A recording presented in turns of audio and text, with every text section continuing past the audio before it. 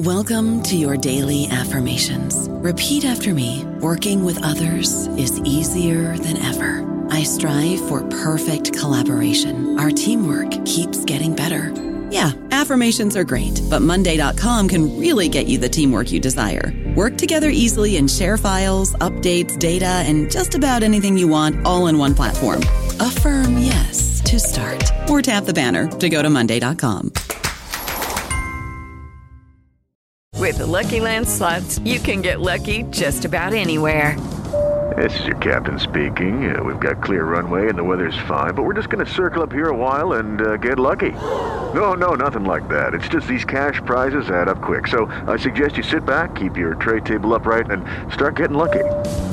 Play for free at LuckyLandSlots.com. Are you feeling lucky? No purchase necessary. Void where prohibited by law. 18+ terms and conditions apply. See website for details.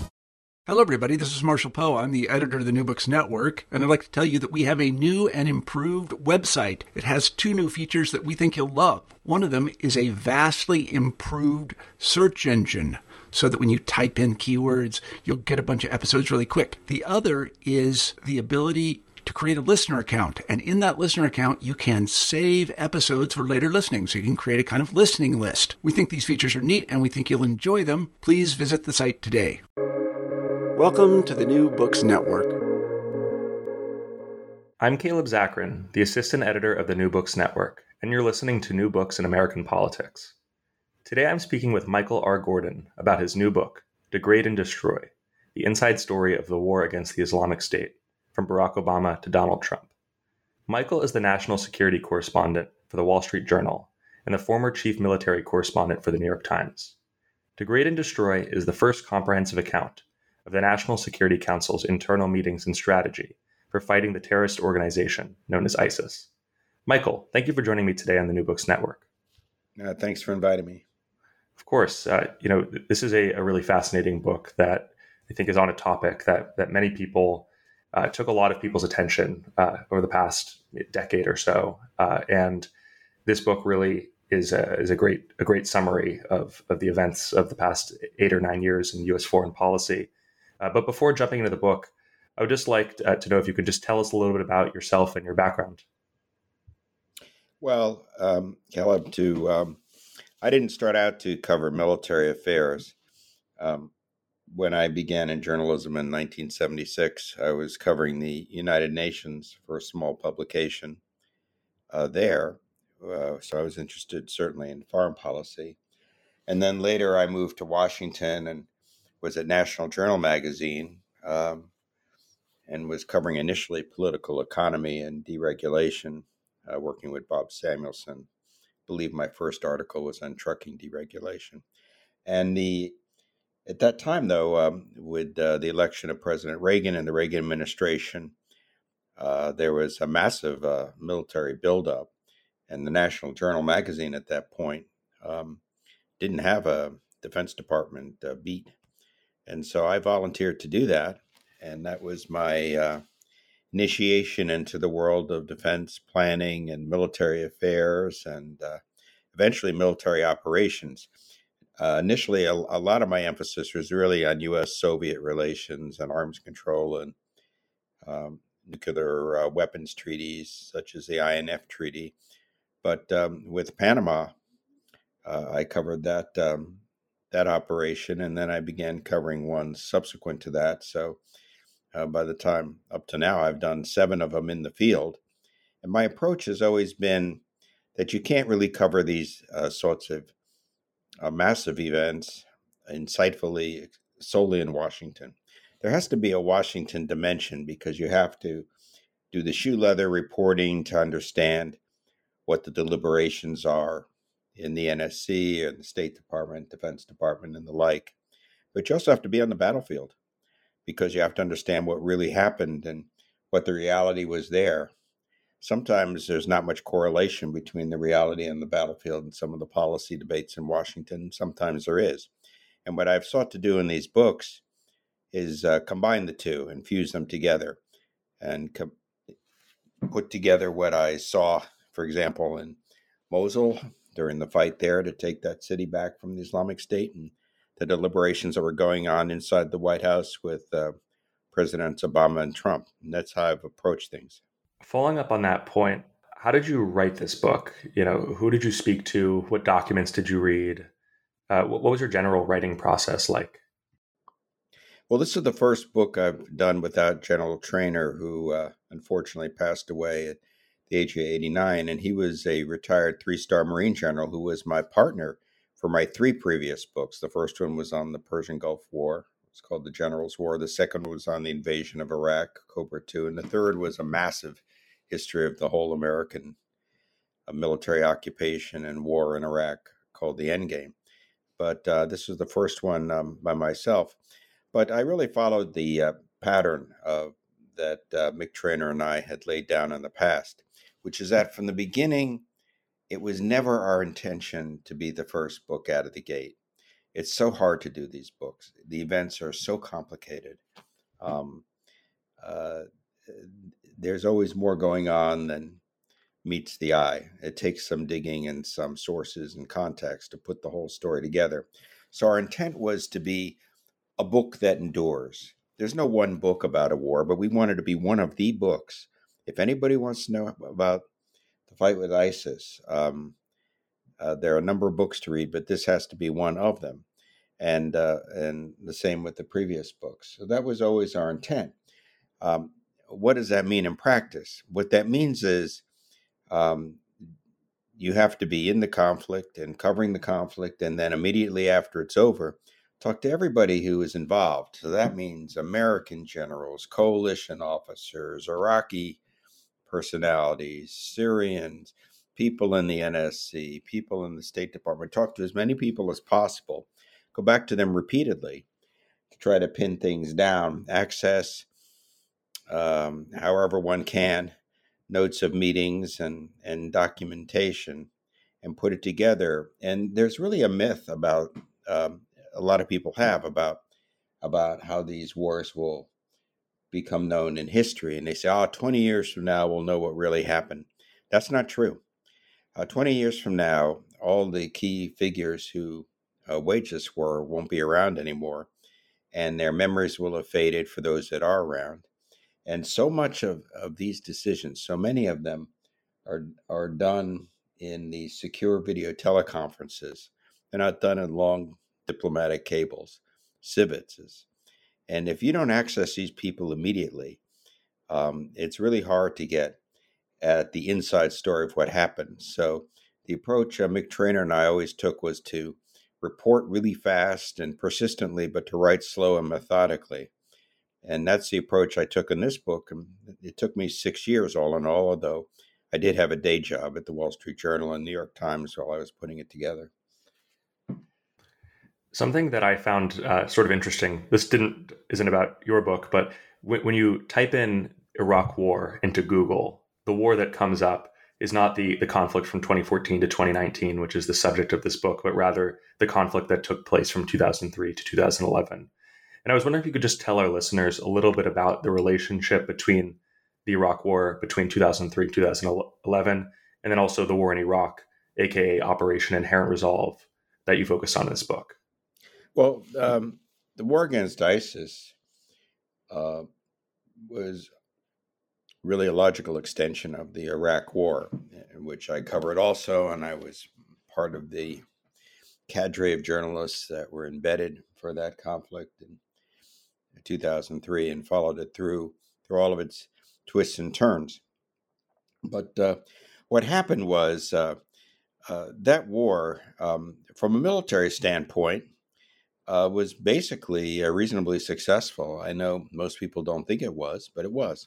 The U.S. made a lot of big mistakes early on, immediately following the invasion, in terms of disbanding the Iraqi army and how it pursued things in that country. But after al-Qaeda in Iraq became a very serious threat, the U.S., through the surge, and that was under General David Petraeus, was able to pretty much beat back the AQI, al-Qaeda in Iraq threat, and establish a modicum of stability in the country. And really it was a success in doing that enabled President Barack Obama to reduce forces in that country, something Obama himself has later acknowledged publicly. So, but there was a strategic mistake that was made at the end of the conflict, and it was made by both the United States, the Obama administration, and by Iraq, Prime Minister Nouri al-Maliki. And that was, they failed to come up with a diplomatic understanding that would have enabled a residual force of several thousand U.S. troops to stay behind, not to do the combat, but to mentor the Iraqi security forces, to keep an eye on the threat, to push back against sectarian behavior in the Iraqi government, basically to keep things on track. So a SOFA agreement, which was what it would have been. And when they failed to do that, all American forces left at the end of 2011. And I was there for a lot of that. And everybody in the Iraqi military and the U.S. military understood that things were going to start to unravel a bit, absent some presence of a small number of American troops to mentor and advise and train the Iraqi troops. But the deterioration was really faster than most people would have anticipated, partly because of the civil war in neighboring Syria. And so what happened is, in the absence of American forces, al-Qaeda in Iraq morphed into a new organization, although with much of the same leadership, the Islamic State, took advantage of the chaos in Syria and began to expand its reach in Syria and Iraq. There were American military officers who saw this coming and warned against it, but the White House was basically trying to put Iraq in the rearview mirror and was largely oblivious to what was happening there until the fall of Mosul in June of 2014. And that was the shock that led the Obama administration to send forces back to Iraq, although in an entirely different capacity. Can you talk a little bit about Major General Mike Nagata? What was his role in essentially leading U.S. troops back to Iraq? None. He was his role was he was the head of SOCCENT, which was the special operations component of Central Command. And in February 2014, he went to Iraq along with Colonel Chris Donahue, who was head of the Delta Force. And they went there pretty much to take the measure of the Iraqi forces, specifically the counterterrorism service, and to see the threat they're up against. And both reported at the time that the Iraqi forces were having a very difficult time contending with this new threat. But these messages which were sent up the chain of command didn't resonate in Washington, but they did in the Delta Force. So what happened was, in this U.S. Special Operations community, they began to make plans for what they thought would be the inevitable return of American forces to Iraq in some capacity, even if it was just small special operations units or advisors, to contend with this emerging threat. But the political leaders didn't come to that conclusion until the fall of Mosul in June of 2014, an event which came as a rude shock to the White House at the time. Can you talk a little bit about the fall of Mosul? What happened in this event, and what was the ramifications of this? Well, the reason Mosul was such a shock in Washington was it proved two things. It showed that this ISIS force was more capable than many in Washington had thought. I think Colonel Chris Donahue understood it because he had been in Iraq in 2014. They were sort of like al-Qaeda in Iraq on steroids. But it also showed that the U.S. had a very limited understanding of what was happening with the Iraqi security forces. And the reason Mosul fell so quickly was not merely that ISIS was more formidable than people had anticipated, but that the Iraqi forces had deteriorated to an extent that was not well understood in Washington and had terrible leadership.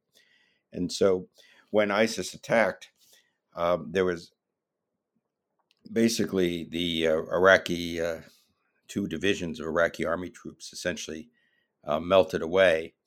and left the city in enemy hands. And all of this was exacerbated by tensions between the Kurdish politicians in northern Iraq and politicians in Baghdad. They were unable to work together, but it led to an outcome in which Mosul, second largest city in Iraq, not a small place. We're talking about a substantial number of people.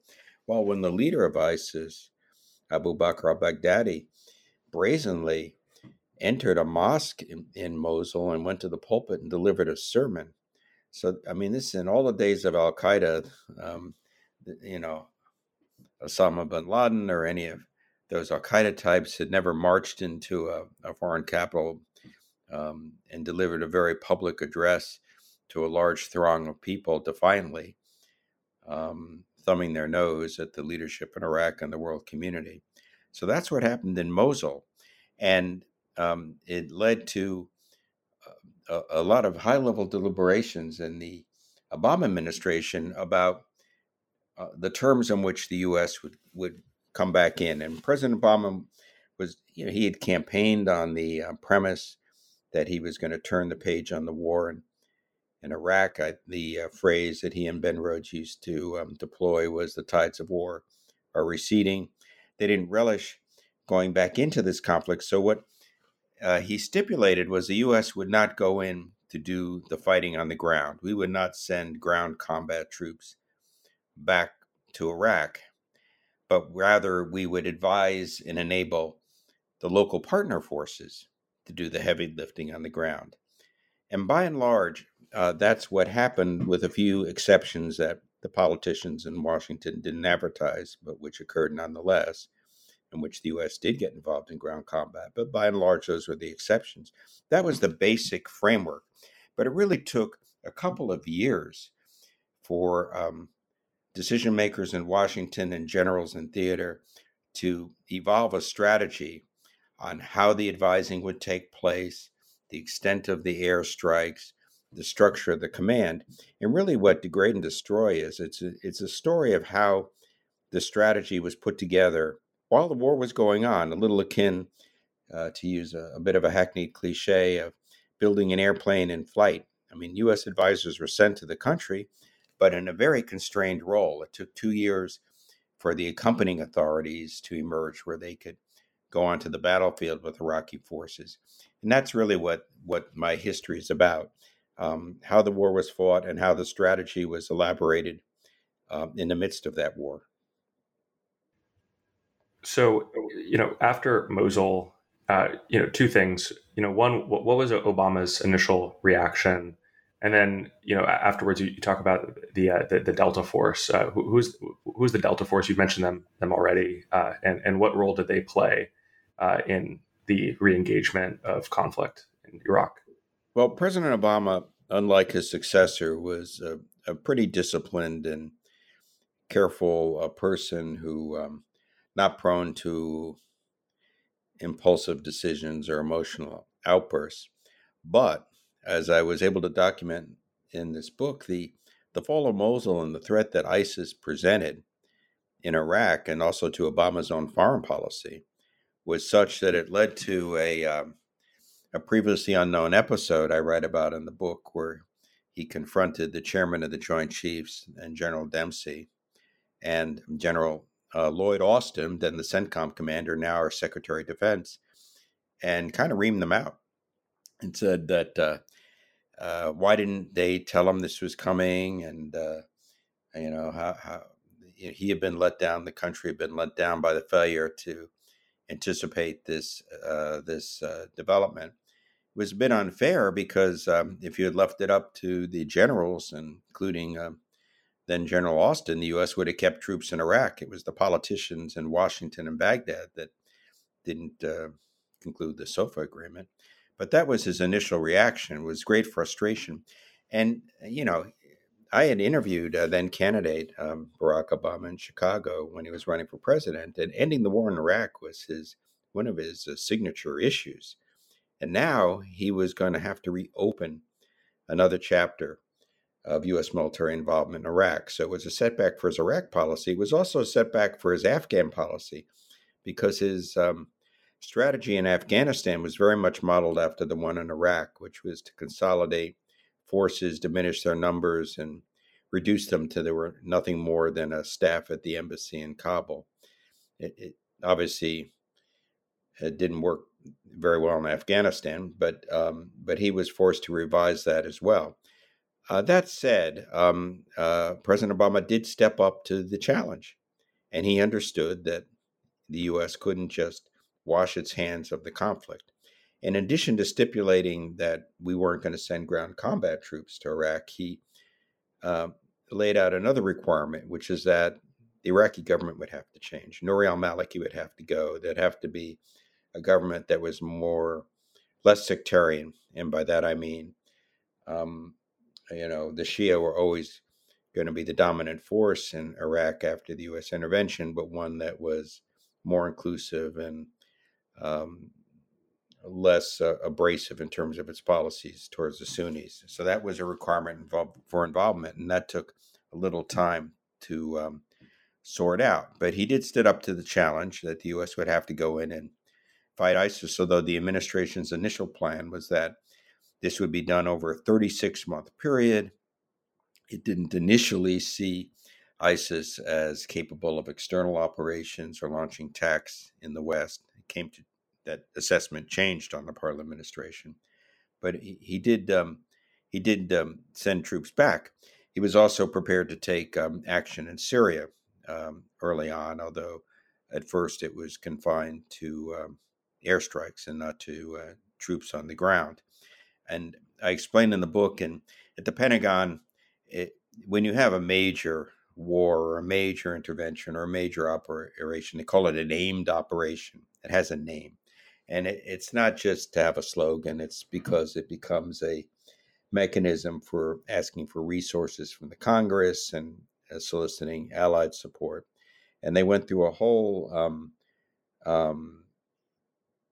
exploration of potential names for our reinvolvement in Iraq. And initially, some of the names that they came in the military, you can't just name something. There's a naming convention, and it has to begin with certain letters for certain commands, and it has to be only so long. They came up with a number of possible candidates. One was Iraqi unity, notwithstanding the fact that the rise of ISIS was an illustration of a lack of Iraqi unity. Another one was Iraqi resolve, notwithstanding the fact that Iraqi forces essentially fled from Mosul, hadn't shown much resolve. And while they were trying to settle on a name, somebody pointed out that this wasn't going to be in Iraq only because ISIS capital was in Raqqa, Syria. So they eventually came up with Operation Inherent Resolve, OIR. That's the formal name of the campaign against ISIS. And by the way, this operation exists to this day. Just this week, there was an operation in Syria in one of the refugee camps to look for ISIS elements, where the U.S. worked with the Syrian Democratic Forces. And the other month, there were drone strikes against ISIS commanders. So now, while ISIS has certainly been defeated by any sort of reasonable measure, and its physical caliphate doesn't exist anymore, the operation still continues. There's still 2,500 U.S. troops in Iraq. There's still 900 U.S. troops in Syria. You tell this to most people, they don't seem to realize it. And certainly hardly anybody's ever heard of OIR. It's a bit of a digression, but that's what President Obama, to his credit, took on. Now, on the Delta Force, they didn't get a whole lot of publicity during the war because it's a secret organization, it's classified. They don't have embedded reporters. They don't seek a lot of attention for themselves. But they deployed very early on under Chris Donahue, Colonel Chris Donahue. That's a name that might be familiar to some people because he was also the last man out in Kabul a year ago and got some attention for that. And then he later led the 82nd Airborne back to Poland after the Russians, while the Russians were preparing to invade Ukraine. So he's a notable figure. But with the role of the Delta Force, although it operated in the shadows, was very important. They deployed in northern Iraq.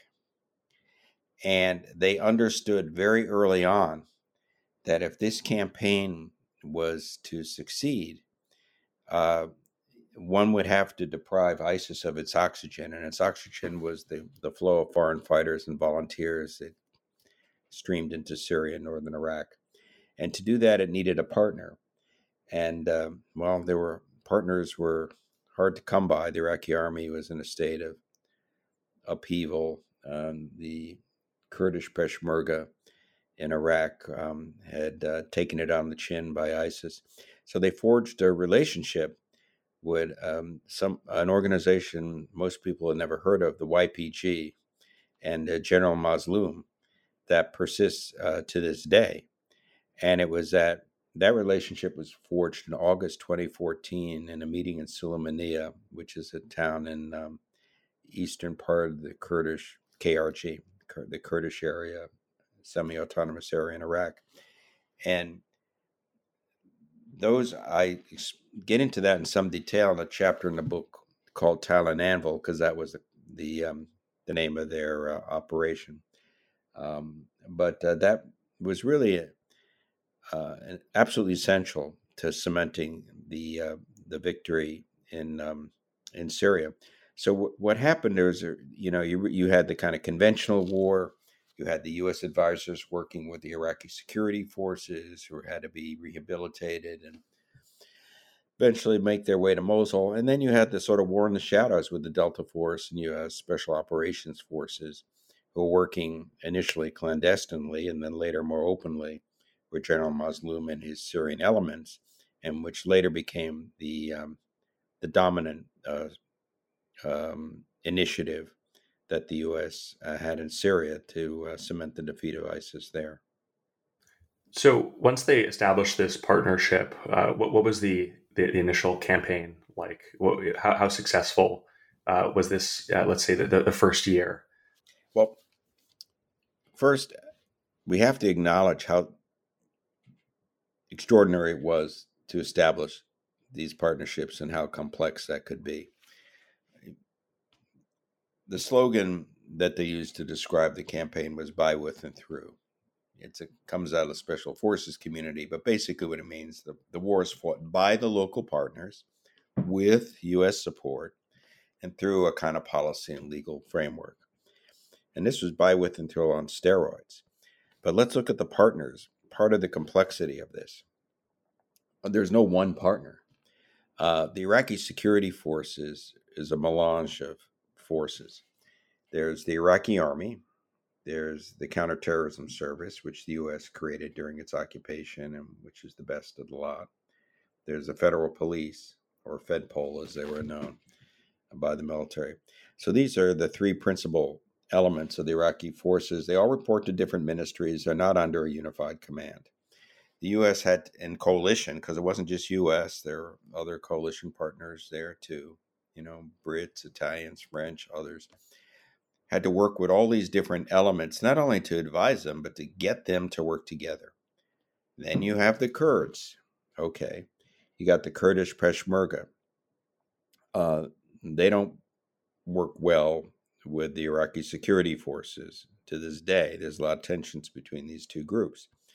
So, but you had to have advisors with the Kurdish Peshmerga to not only help them, but to facilitate the inevitable kind of interaction and coordination between the Iraqi security forces and the Kurdish Peshmerga. The Kurdish Peshmerga are also not one thing. They're also split into different camps. There's the KDP camp, which is the Barzani wing of Kurdish politics, which is basically the dominant political wing that governs out of Erbil. There's the Talabani wing that was anchored in Sulaymaniyah and the PUK party. The introduction to the Syrian Kurds was made to that wing, the Talabani wing and the PUK. But you had to work that problem as well.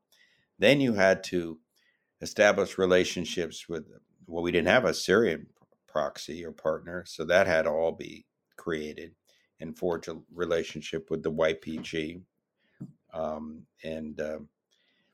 which took some doing too, because General Mazloum was willing to be a partner for the U.S., but the U.S. had to lay down some boundaries.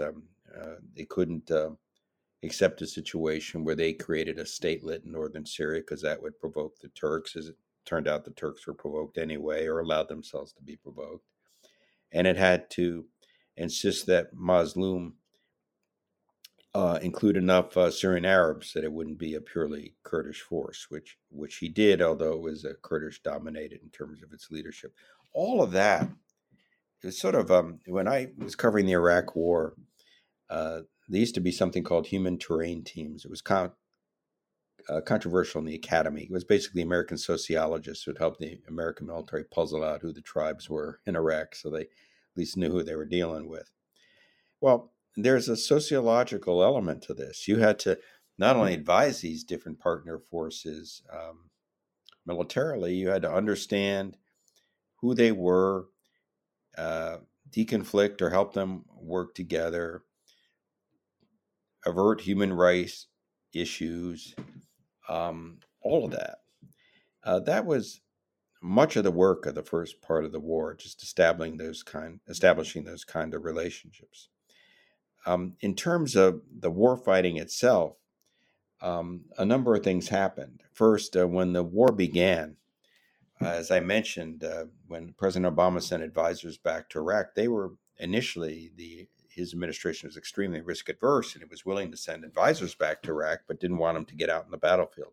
So they were pretty much restricted to operating within the confines of large bases and dispensing their advice long distance. That didn't work very well, but over a period of a couple of years, by the summer really of 2016, after a lot of importuning by the generals in Iraq, it had evolved to the point where the advisors were now allowed to go onto the battlefield with the Iraqi forces, although they weren't supposed to get caught up in the fray. They were supposed to stay a little bit back from the front line. So that was something that happened in the early part of the war, but it was essential to making this strategy work. Another thing that happened is the air campaign was elaborated. Initially, it was very tactical and focused on defending the front lines and picking off ISIS gun trucks, this, that, and the other. But the Air Force began to press for expanding the boundaries of the air campaign. They wanted a deep fight. They wanted so-called strategic strikes. They wanted to be able to take on ISIS command and control and economic targets and oil tankers and something they called bulk cash storage, but which you and I would call banks. And that also happened over time. That part of the campaign was elaborated. So it took a couple of years for this campaign to really gain traction, because it took a while for the advisors to get on the battlefield, for the air campaign to be expanded. There were also what the Washington called force manning limits, troop caps that were constraining. They were meant to be a device for Washington to guard against the U.S. slipping into a quagmire, but they became a bit of a hindrance when you're trying to do this kind of expeditionary advising on such a vast scale. So it kind of the campaign kind of moved a bit in fits and starts. It was a pretty significant setback when ISIS followed up its seizure of Mosul by seizing Ramadi, which was the capital of Anbar province. But the administration stuck with it and stuck with the strategy, and over time it began to gain traction. Something that really concentrated minds in the White House was when ISIS carried out the terrorist attacks in Paris in November of 2015. And up until then, there had been a notion in Washington that, ISIS was a little bit like the Taliban. I mean, they were like a problem for the people who live there, but they weren't a problem for us or for the Europeans.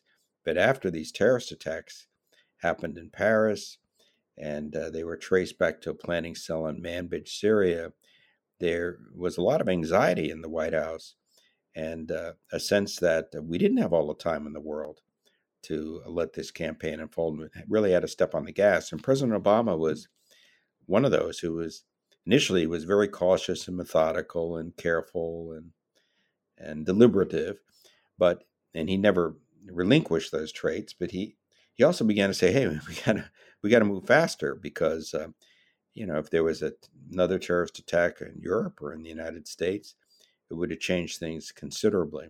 So it began to gain traction after a couple of years, partly because the advisors were allowed to operate more efficiently, and the air was expanded, and also partly because Washington became more concerned about the pace of the campaign and wanted to speed it up.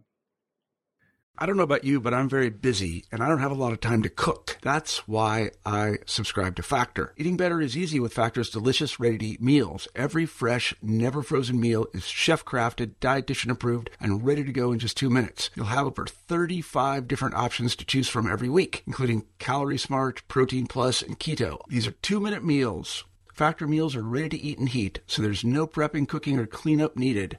They're flexible for your schedule. Get as much or as little as you need by choosing your meals every week. Factor's the perfect solution if you're looking for fast, premium options with no cooking required. Sign up and save. We've done the math, and this is important. Factor is less expensive than takeout, and every meal is dietitian approved to be nutritious and delicious. Head to factormeals.com/NBN50 and use code NBN50 to get 50% off. That's code NBN50 at factormeals.com/NBN50 to get 50% off.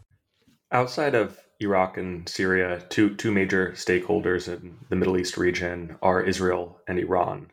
Can you talk a little bit about what U.S. relations were like with Israel at that point in time, and then also on the other side, what the U.S. and Iranian relations were like?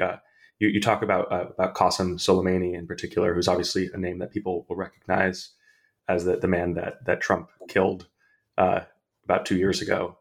Can you talk about Israel and Iran? Yeah. Let me start with Iran first. So while the Obama administration was wrestling with how to approach the conflict against ISIS and the terms in which we would send back advisors and the authorities the advisors would have, while all that was going on, the Iranians just moved in. They were there before the U.S. was. And they were there. They began to send arms to the Kurds, to the Iraqis, advisors. They sent up a drone base in Camp Redcatcher, which had been an American FOB, which has to be the first time in history the Iranians operated from a former American military base in Iraq. And they were there to help the Iraqis push back against ISIS and also to expand their own influence within the country. And initially, early on, there was a live and let live policy between the United States military and the Iranian Quds Force operatives who were led by Qasem Soleimani. He was in Iraq. We were in Iraq. We didn't go after them. They were backing various militia groups. They didn't go after us. But there was not a partnership. We didn't directly coordinate with them. They didn't directly coordinate with us. I do recount in the book, and this hadn't come out before, that there was an actual meeting between a Marine one-star general, Robert Castelvi, now retired, and a very capable officer, and Qasem Soleimani himself. And it was held at Union 3, a joint headquarters for the Iraqis and the Americans, just across the street from the U.S. Embassy. And what happened was a senior Iraqi officer, Abdullah Mirad, said, hey, I got a visitor. I'm bringing him into this command center. And Castelvi and others were there. And it turned out to be none other than Qasem Soleimani himself. And what they talked about was, disposition on the battlefield and who was where and that kind of thing, what was going on. So it was all in the context of deconfliction as opposed to coordination. And that was the early nature of the relationship. What happened was once ISIS was on the verge of being defeated, and once it was essentially largely defeated, the Iranian attitude shifted. And they said, okay, the Americans have basically done the hard work of dropping all the bombs and rehabilitating the Iraqi forces and making sure ISIS is defeated. Now it's time for us to expand our influence in the country, and it's time for the Americans to leave. And at that point, militias they back in Iraq began carrying out rocket and drone attacks. This continues, by the way, to this day. I just had a story in the Wall Street Journal the other week about an attack on the Antanf garrison in southeast Syria, which is a U.S.-controlled base that was carried out by an Iranian-backed militia in Iraq, which flew drones, Iranian drones from southern Iraq to attack this base. But the Iranian approach changed, and with it, so did the American approach. And as you pointed out, Qasem Soleimani was later killed just outside the Baghdad International Airport, just a few miles from that meeting he had held years earlier at Union 3 with General Castelvi. So that relationship changed from one of mutual tolerance to one of hostility and kind of tit-for-tat shadow warfare. As for the Israelis, they were not part of any campaign against ISIS. The Israelis have flexed their muscles in Syria for their own strategic reasons, which is they are very concerned, and with good reason, about the presence of Iranian elements there and Iran's effort to funnel advanced weapon systems, particularly precision guidance for missiles, from Iran to Syria to Lebanese Hezbollah. And they've sought to disrupt that arms flow and to go after some of the militia elements and Iranian elements there through airstrikes, not to fight ISIS, but to frustrate the Iranian project to build their Shia crescent through Syria to Lebanese Hezbollah. And the U.S. has understood this. And one thing I revealed in the book and then later in the Wall Street Journal was that the U.S. isn't party to these Israeli airstrikes, but there is a very formal process of deconfliction for some of them, not all of them, for some of them, where the Israelis submit their plans to CENTCOM, goes up to the Pentagon. U.S. has a sort of right of veto. It's understandable because we still have forces in eastern Syria, and if the Israelis carry out an airstrike there, there could be Iranian retaliation. It's something you would expect the two sides to do, but nonetheless, they've tried to keep it under wraps. It's been facilitated also by an important change in the U.S. military structure in the Middle East, which is when the fight against ISIS began. CENTCOM, the Central Command, which oversees American forces in the Middle East, included Arab countries, but it didn't include Israel. But now, in his last days in office, President Trump decided to include Israel in there. And that's turned out, I think, to be a good thing in terms of helping CENTCOM do its operations more efficiently and also fostering some kind of eventual cooperation between Israel and Arab states in the region against Iran. You mentioned that it took about 2 years or so for the U.S. forces and to really formally get organized to the point where they could actually mount a offensive against ISIS. This is around the time, of course, that Trump is going to then be transitioning to office. Can you talk about the transition from the Obama administration to the Trump administration? Any continuities between their policies or differences? Well, it's not the U.S. forces that mounted the offensive. It was Iraqi and Peshmerga forces. I was there. I was part of it at the beginning and in the middle and at the end. And it took some time. I mean, Mosul fell in June of 2014, and the campaign to reclaim Mosul, which the U.S. named Eagle Strike and the Iraqis called We Are Coming Nineveh, was in the fall of 2016.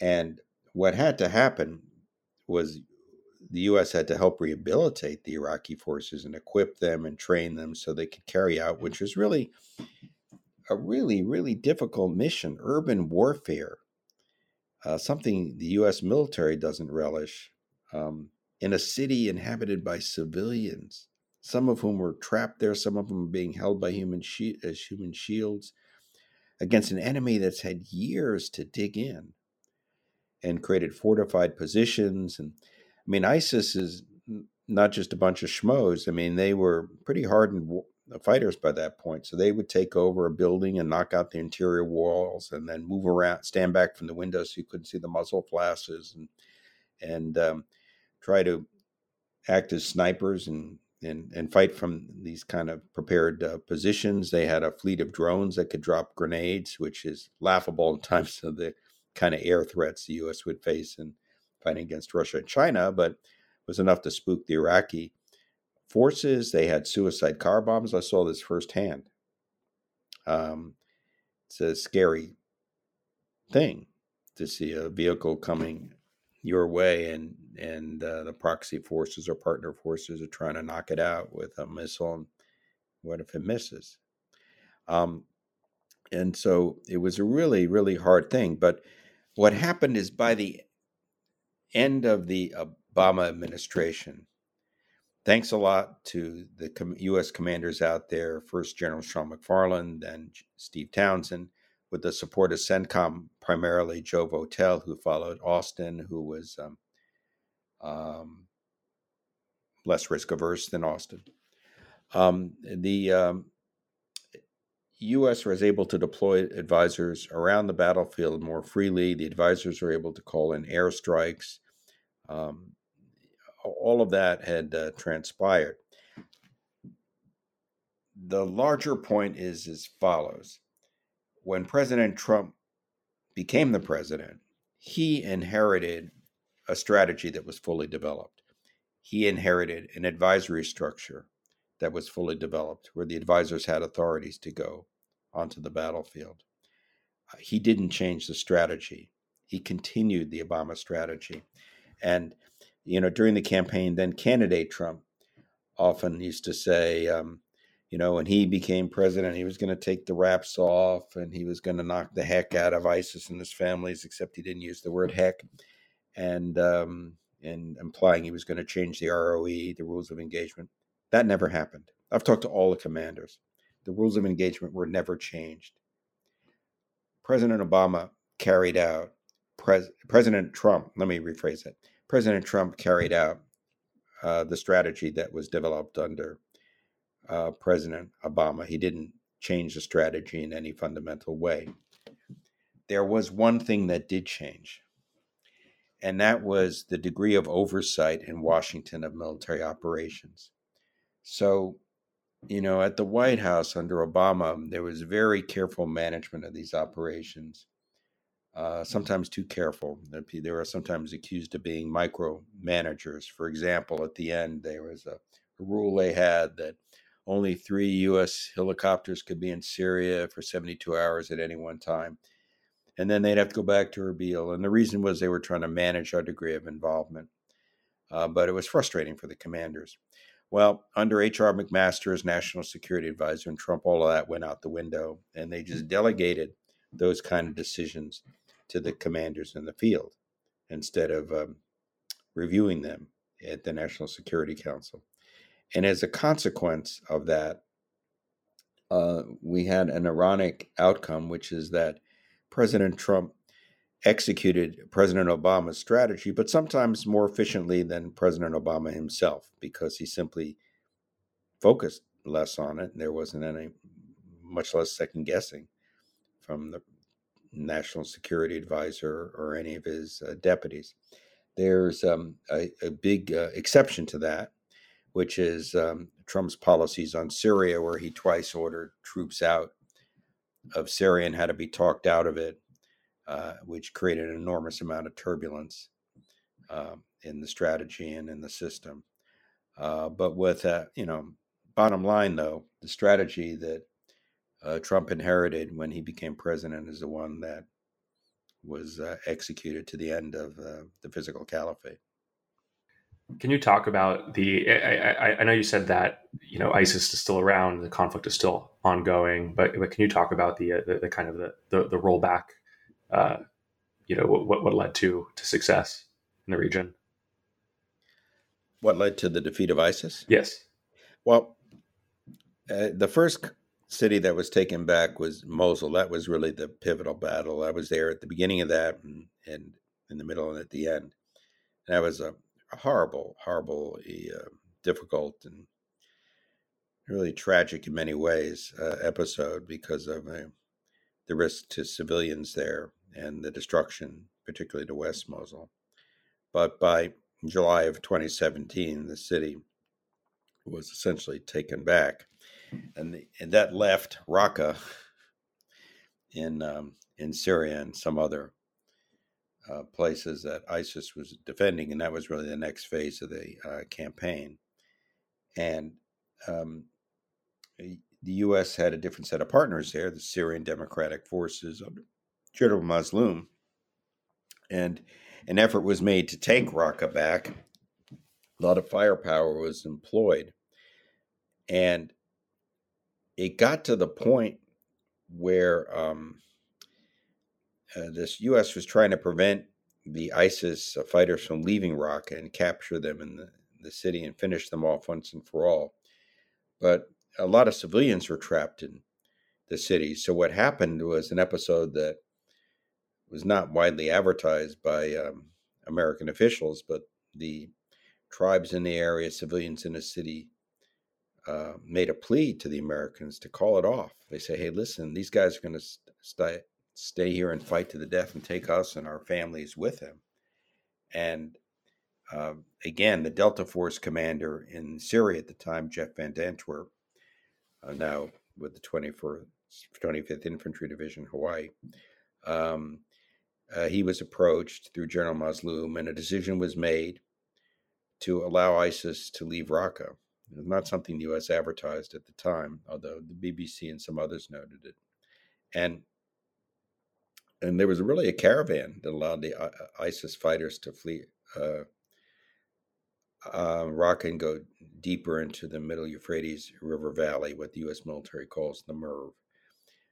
This was an important episode because at the Pentagon, Jim Mattis was talking about we were going to surround cities and apply annihilation tactics and not let anybody out.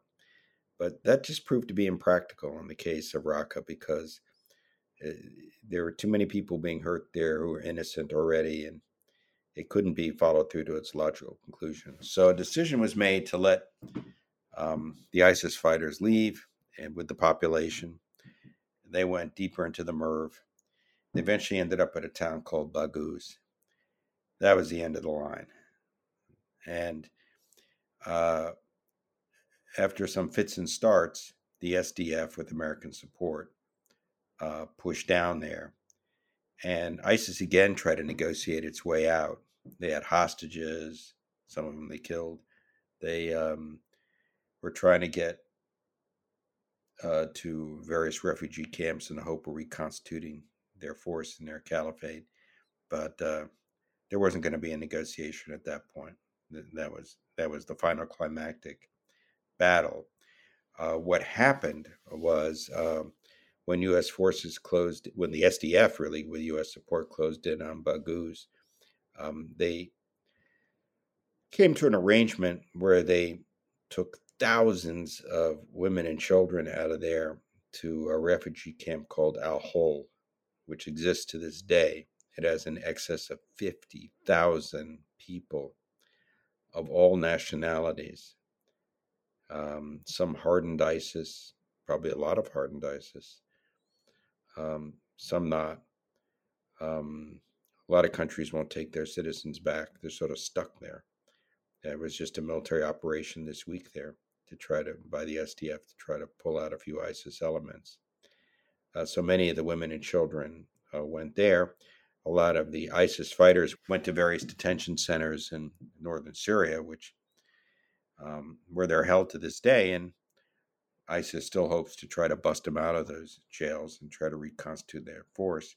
So this is the situation we have. ISIS's physical caliphate is over, but now there are 50,000 plus women and children, some hardcore ISIS, sitting in Al-Hol. Some come from various countries around the world that don't particularly want these people back. They're ISIS fighters in detention in northern Syria, guarded by the SDF. What's supposed to happen with them? It's sort of a uneasy outcome. And, ISIS is still wages kind of low-level sporadic attacks in Iraq and Syria. They're not entirely gone, but they're not the force they used to be. And, the U.S. learned one hard lesson from its experience of all this.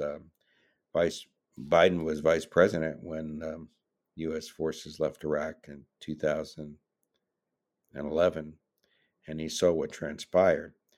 So there's no push from the White House to take out 2,500 troops in Iraq and the 900 troops in Syria and risk a gradual reemergence of ISIS. They've seen that movie before. They're not eager to repeat that. What's that famous line? It's like one for every one fighter you kill, you create 10 more. I don't remember what that's from. I don't know if that rings a bell for you. Some of this is beyond the U.S. control. I mean, the U.S. is not responsible for all the ills in the Middle East. And the reason ISIS was able to emerge in the first place has to do with the conflict between Shia and Sunni and the sectarian policies of Maliki and people like him in Baghdad. And so when it emerged, it was able to find a degree of receptivity in Sunni areas in northern and western Iraq. I mean, these are problems for Iraq to solve. I don't know if it ever will. But those kind of deeper sectarian fault lines exist to this day. We can't solve them for the Iraqis, and the U.S. influence in Iraq is much diminished these days. But in the meantime, the U.S. and the coalition can at least help manage the risks, which it's doing reasonably successfully to this point. I mean, ISIS is also a brand name, so there's an ISIS-K in Afghanistan that's an avowed enemy of the Taliban.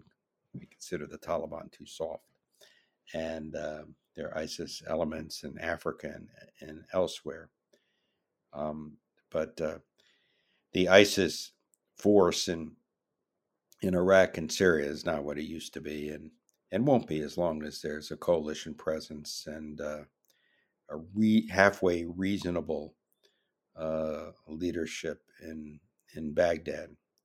That's a lot to ask for because Iraq's in a state of political confusion and paralysis at this point. But we'll have to keep our eye and see how that comes out.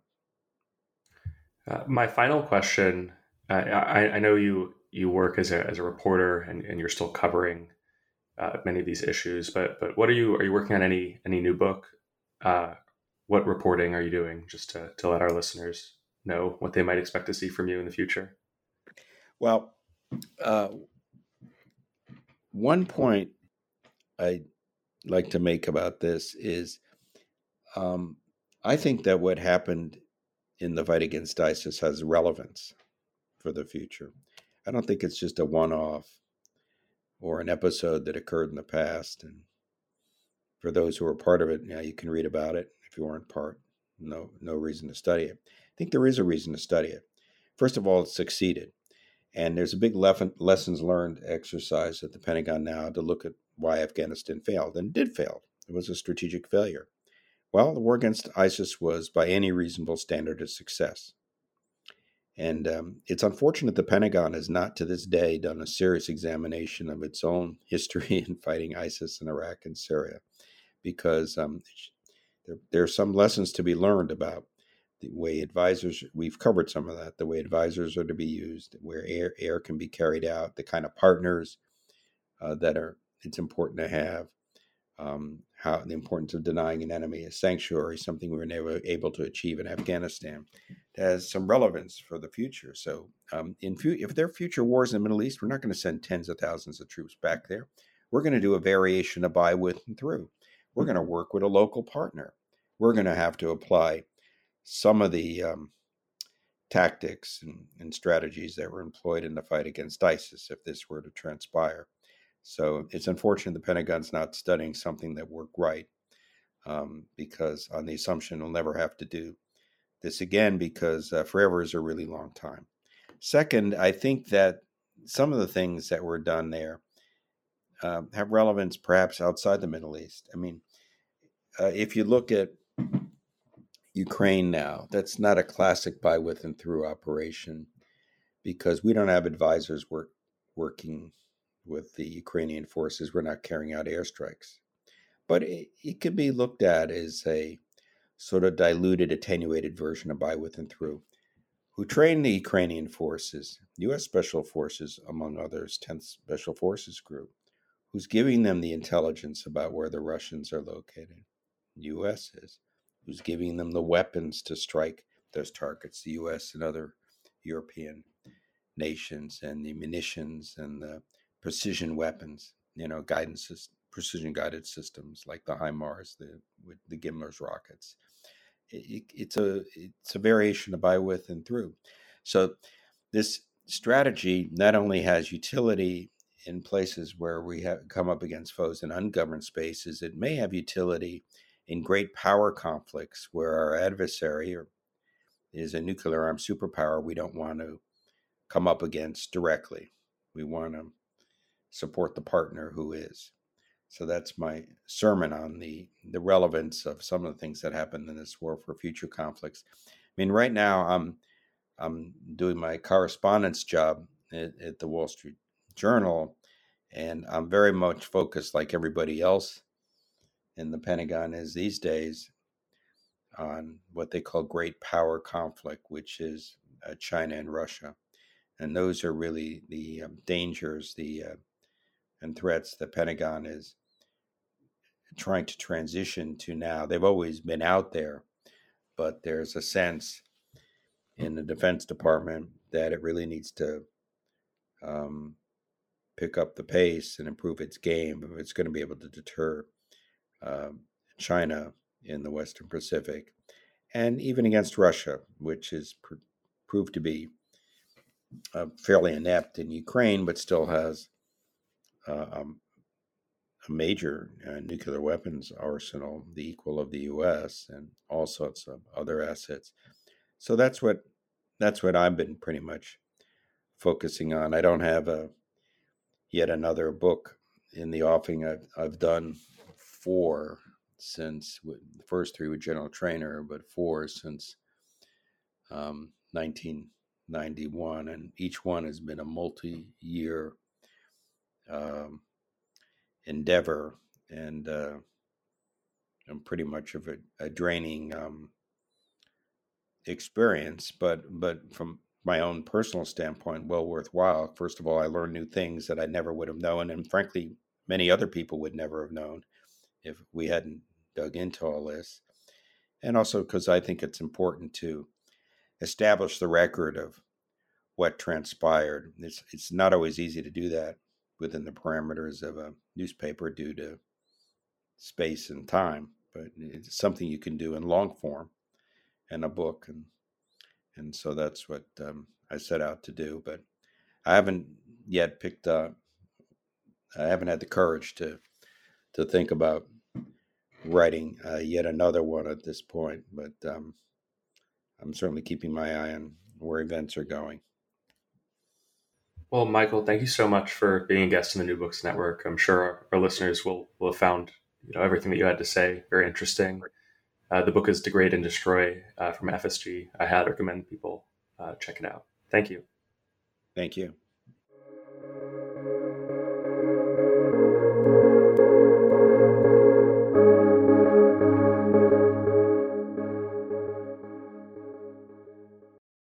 Hello, it is Ryan, and I was on a flight the other day playing one of my favorite social spin slot games on ChumbaCasino.com. I looked over at the person sitting next to me, and you know what they were doing? They were also playing Chumba Casino. Coincidence? I think not. Everybody's loving having fun with it. Chumba Casino is home to hundreds of casino-style games that you can play for free anytime, anywhere, even at 30,000 feet. So sign up now at ChumbaCasino.com to claim your free welcome bonus. That's ChumbaCasino.com and live the Chumba life. No purchase necessary. VGW. Void where prohibited by law. See terms and conditions. 18+.